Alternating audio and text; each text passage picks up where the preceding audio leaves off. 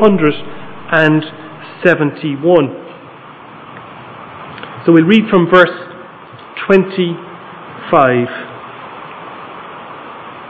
of chapter 6. Therefore, I tell you, do not worry about your life, what you will eat or drink, or about your body, what you will wear. Is not life more than food, and the body more than clothes? Look at the birds of the air. They do not sow or reap or store away in barns, and yet your heavenly Father feeds them. Are you not much more valuable than they? Can any of you, by worrying, add a single hour to your life? And why do you worry about clothes? See how the flowers of the fields grow. They do not labor or spin. Yet I tell you that not even Solomon in all his splendor was dressed like one of these. If that is how God clothes the grass of the field, which is here today and tomorrow is thrown into the fire, will he not much more clothe you, you of little faith? So do not worry, saying, what shall we eat? Or what shall we drink? Or what shall we wear? For the pagans run after all these things, and your heavenly Father knows that you need them. But seek first his kingdom and his righteousness, and all these things will be given to you as well. Therefore, do not worry about tomorrow, for tomorrow will worry about itself. Each day has enough trouble of its own. Thank you, Sam.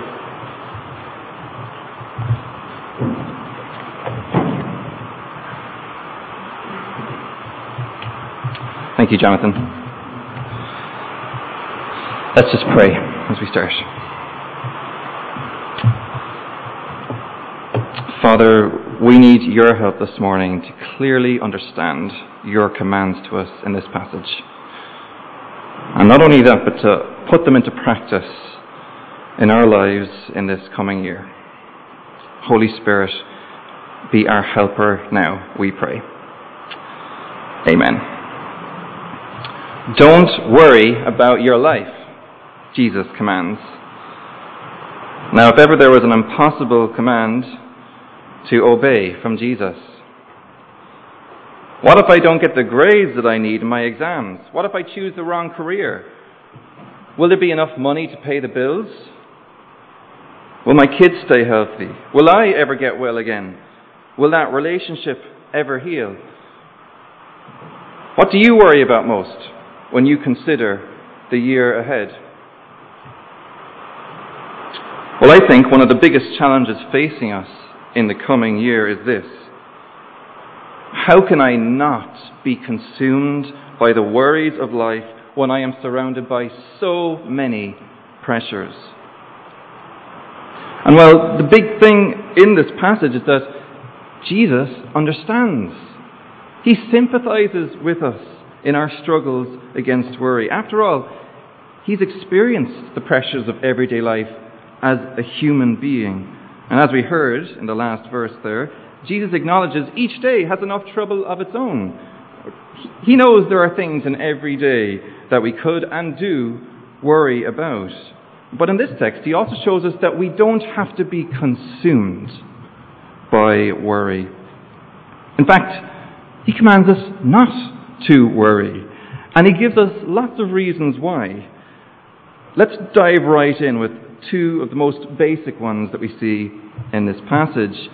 Jesus says, don't worry about your life, because worrying distracts us from what really matters. Look there in verse 25. He says, do not worry about your life, what you will eat or drink, or about your body, what you will wear.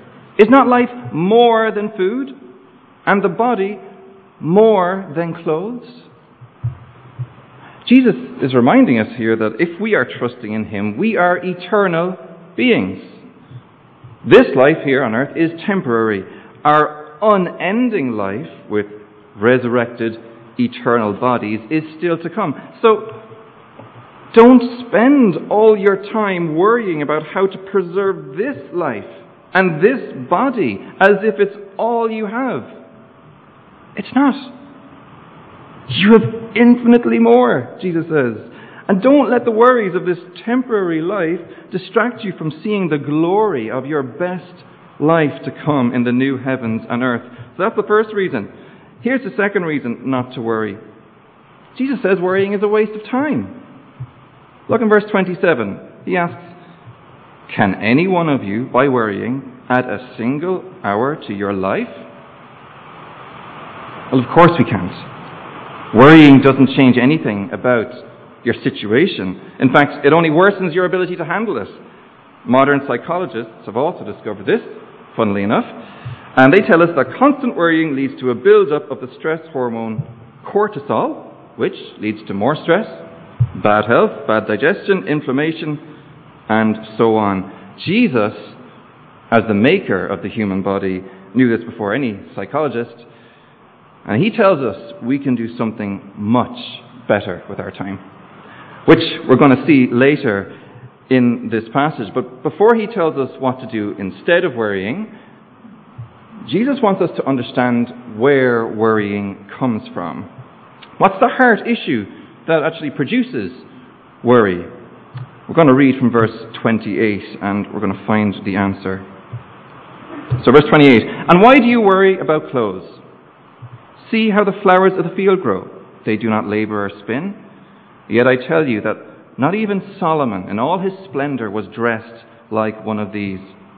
If that is how God clothes the grass of the field, which is here today and tomorrow is thrown into the fire, will he not much more clothe you? You of little faith." Did you hear that last part? The base problem lurking underneath the symptom of worry in our lives is we have little faith in our Father's care.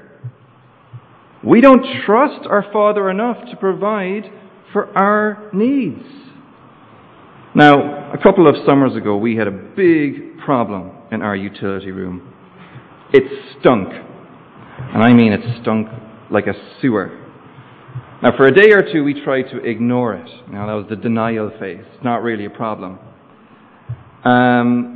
But it didn't go away. So then what we did next was we started spraying Febreze, air freshener all over it, like this. But obviously that did nothing. About 20 minutes later, the smell was back.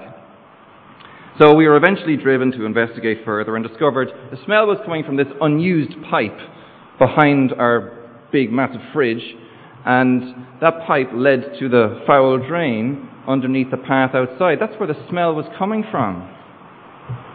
The smell in the room was a problem, but actually there was a much bigger problem underground, which we needed to deal with first to solve the bigger problem, the small problem inside.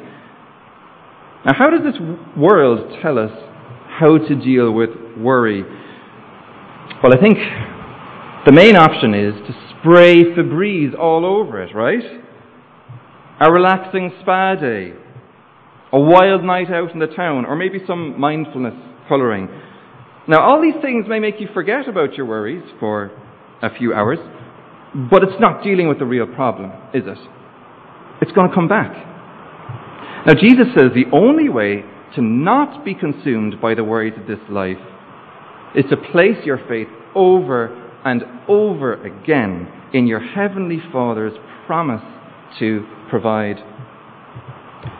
Now, the opposite of faith is unbelief in God's promises, which leads to dependence on yourself for all of life, right?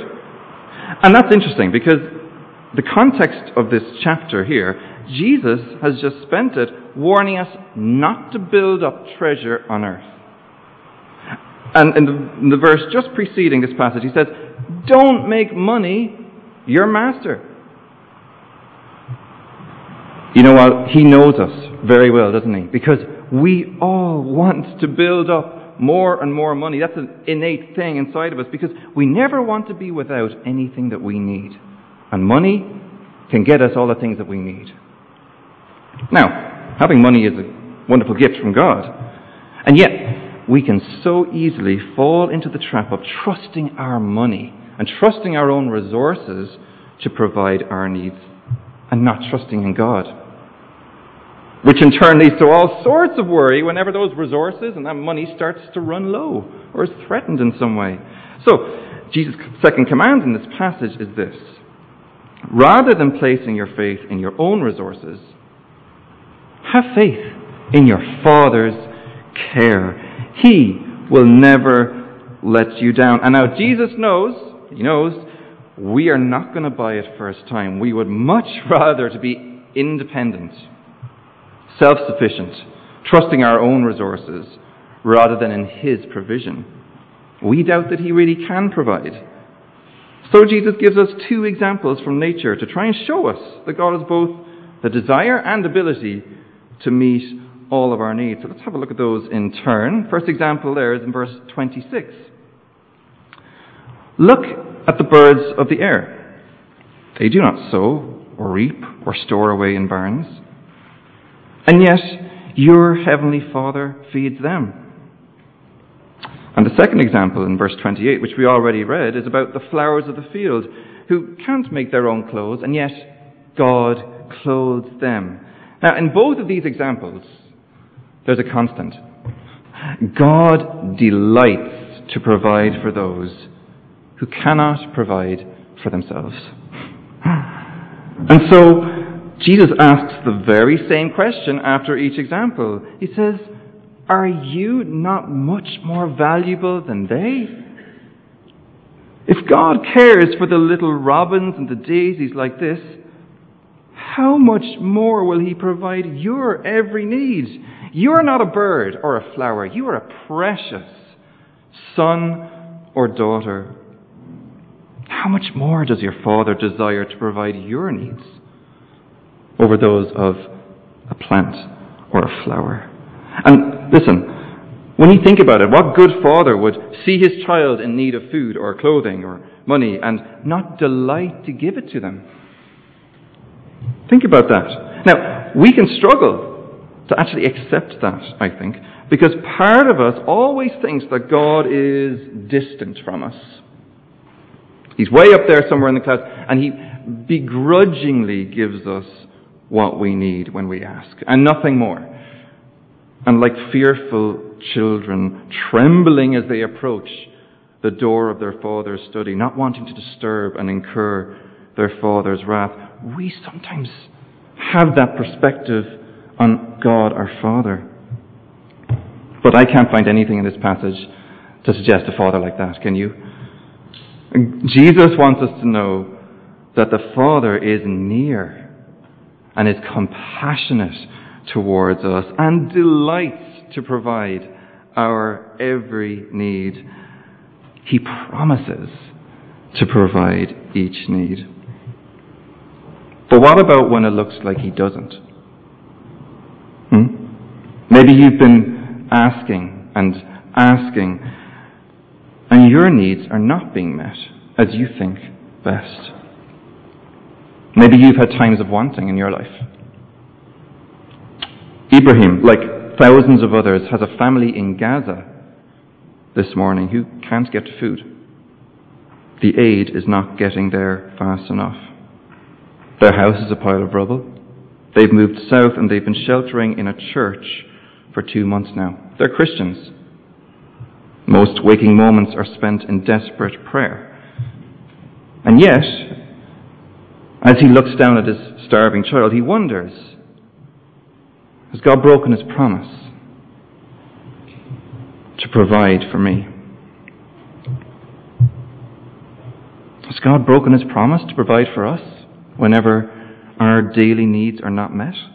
What about when God chooses not to give the house or heal the sickness or provide the job in time? What then? Well, if we keep following this text, we will see Jesus' answer to one of the toughest questions that we have as Christians. So let's keep going and see. In verse 31, Jesus gives his third command. So follow with me from verse 31. And this is the climax and summary of Jesus' whole argument in this passage, so we need to listen up here. It says this: so do not worry, saying, what shall we eat? Or what shall we drink? Or what shall we wear? For the pagans run after all these things, and your heavenly Father knows that you need them. But seek first His kingdom and His righteousness, and all these things will be given to you as well. Jesus tells us not to spend our time worrying about our daily needs in 2024, but instead to spend our time seeking first His kingdom and His righteousness. First, what does it mean to seek first God's kingdom? Well, if you look back in chapter 6, verse 9, Jesus is teaching His disciples how to pray, and we all know this. It says this, "Our Father in heaven, hallowed be your name. Your kingdom come, your will be done on earth as it is in heaven." So, to seek first God's kingdom means to say to God each day in the coming year, "Not my will, but your will be done." It's about His good, loving rule being worked out in our lives. And there are big implications of that prayer every day in our lives. Because, I'm going to be honest, a lot of the time, my first concern is how to build up my kingdom. And I'm not focused on how to build God's kingdom. Often my top priority in life is getting better financial stability for myself, for my family. Not a bad thing. But Jesus says, make God's kingdom your first priority. Even if being generous towards church and mission is not the most financially beneficial option for you. Maybe your top priority is being accepted among your peers or your friend group, blending in as much as possible. Well, Jesus says, make God's kingdom your first priority this year, even if you lose the respect of your peers because you're open about your faith. Maybe for you, the top priority is having good health. Not a bad thing by any means, a gift from God. But Jesus says, make God's kingdom your first priority, even if serving leaves you exhausted on a Sunday afternoon or a Friday night. I challenge you, be honest with yourself and write out a list of your top priorities for 2024. Things that you spend your time worrying about happening in your life. Genuinely, do this when you get home. I've done one for myself and it was very revealing. And once you've made out your list, bring it to God, present it to Him, and say, Father, these are the things I'm anxious for to happen this year, but how can I seek first your kingdom in 2024? Maybe you could write down the names of 2 people that you're going to invest time in praying for and meeting. Or one way that you'd like to serve in church, where you see there's a need. Or one missionary you'd like to support this year, even if it means going without something yourself. Jesus promises us that if we invest our lives in building His kingdom, then He will provide our daily needs.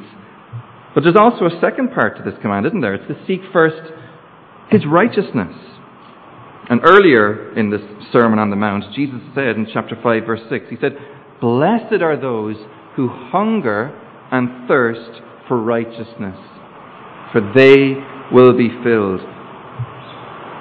So rather than spending all our time running after our daily needs, Jesus says, hunger and thirst after righteousness.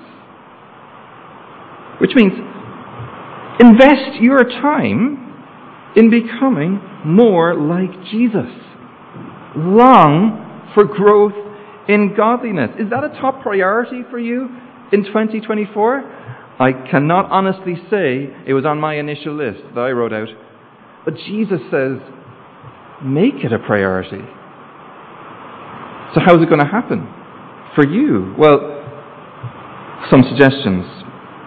Set a daily time with the Lord where you will meet with Him to hear from His Word and spend time in personal worship of Him. Or you could set a target for 3 or 4 good Christian books that you could read this year. And You don't know which ones to read? Maybe have a chat with the elders and they could give you some recommendations. Or maybe you could ask a brother or sister in the body to meet with you regularly for encouragement and prayer. Seek first His kingdom and His righteousness, and all these things will be given to you as well. Yes, Jesus promises to provide all of our needs whenever we are seeking first His kingdom and His righteousness.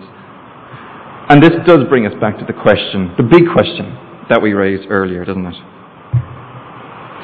What about when our daily needs for food, health, shelter, money are not met? Does that mean the Father has broken His promise to provide? Well, I think the question we need to ask here is, what do we really most need? Think about it. Because of our fallen nature, our bodies naturally decay and die. And there's nothing we can do to stop it. So what we ultimately need is something more than food, good health, a good house, a comfortable wage, while we're here on earth, right? These are good things which God may well graciously provide us for a time, but they're not what we ultimately need for eternity. What we actually need is Jesus, His presence and His provision forever. Turn with me, please, to Revelation chapter 7, and you'll see what I mean. Revelation, the last book in the Bible. Chapter 7. It's on page 1238. And in John's vision here, we're going to get a glimpse of what God's kingdom looks like in its fully realized sense at the end of time. If we are trusting in Christ, we are a part of God's kingdom right now. It is here, and yet Jesus also says it's still to come in its fullest sense in the new heavens and earth. And that's what John sees in his vision, which we're going to read now. We're going to read from verse 13.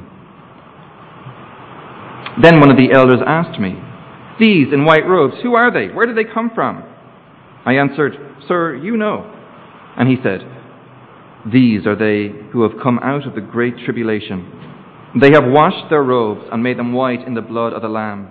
Therefore they are before the throne of God and serve Him day and night in His temple. And He who sits on the throne will shelter them with His presence. Never again will they hunger. Never again will they thirst. The sun will not beat down on them, nor any scorching heat, for the Lamb at the center of the throne will be their shepherd. He will lead them to springs of living water, and God will wipe away every tear from their eyes." How amazing is that?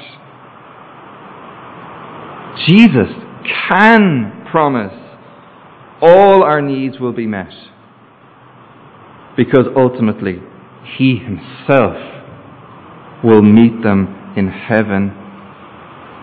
And that's a promise that we can build our lives on. And that's as true for Ibrahim and his family in Gaza this morning as it's true for us in Carrigaline. And that releases us from the need to spend our lives worrying about our present needs not being met. Because we are guaranteed unending years of Jesus' total provision in heaven. You know what? In this coming year, we can ask our good and gracious Father to provide our every need day to day.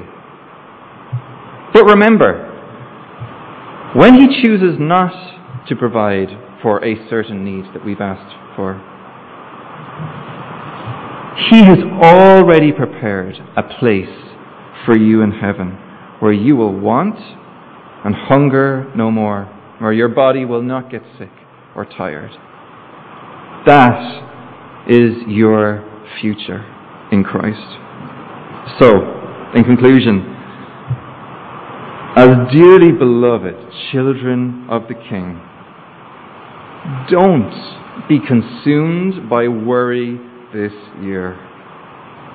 Jesus has commanded us not to worry, and He has promised to provide our every need, and He has instructed us to seek first His kingdom and His righteousness above every other priority. So have faith in your Father's care for you in 2024, and spend it well, seeking first His kingdom and His righteousness, knowing that He will provide. Let's pray.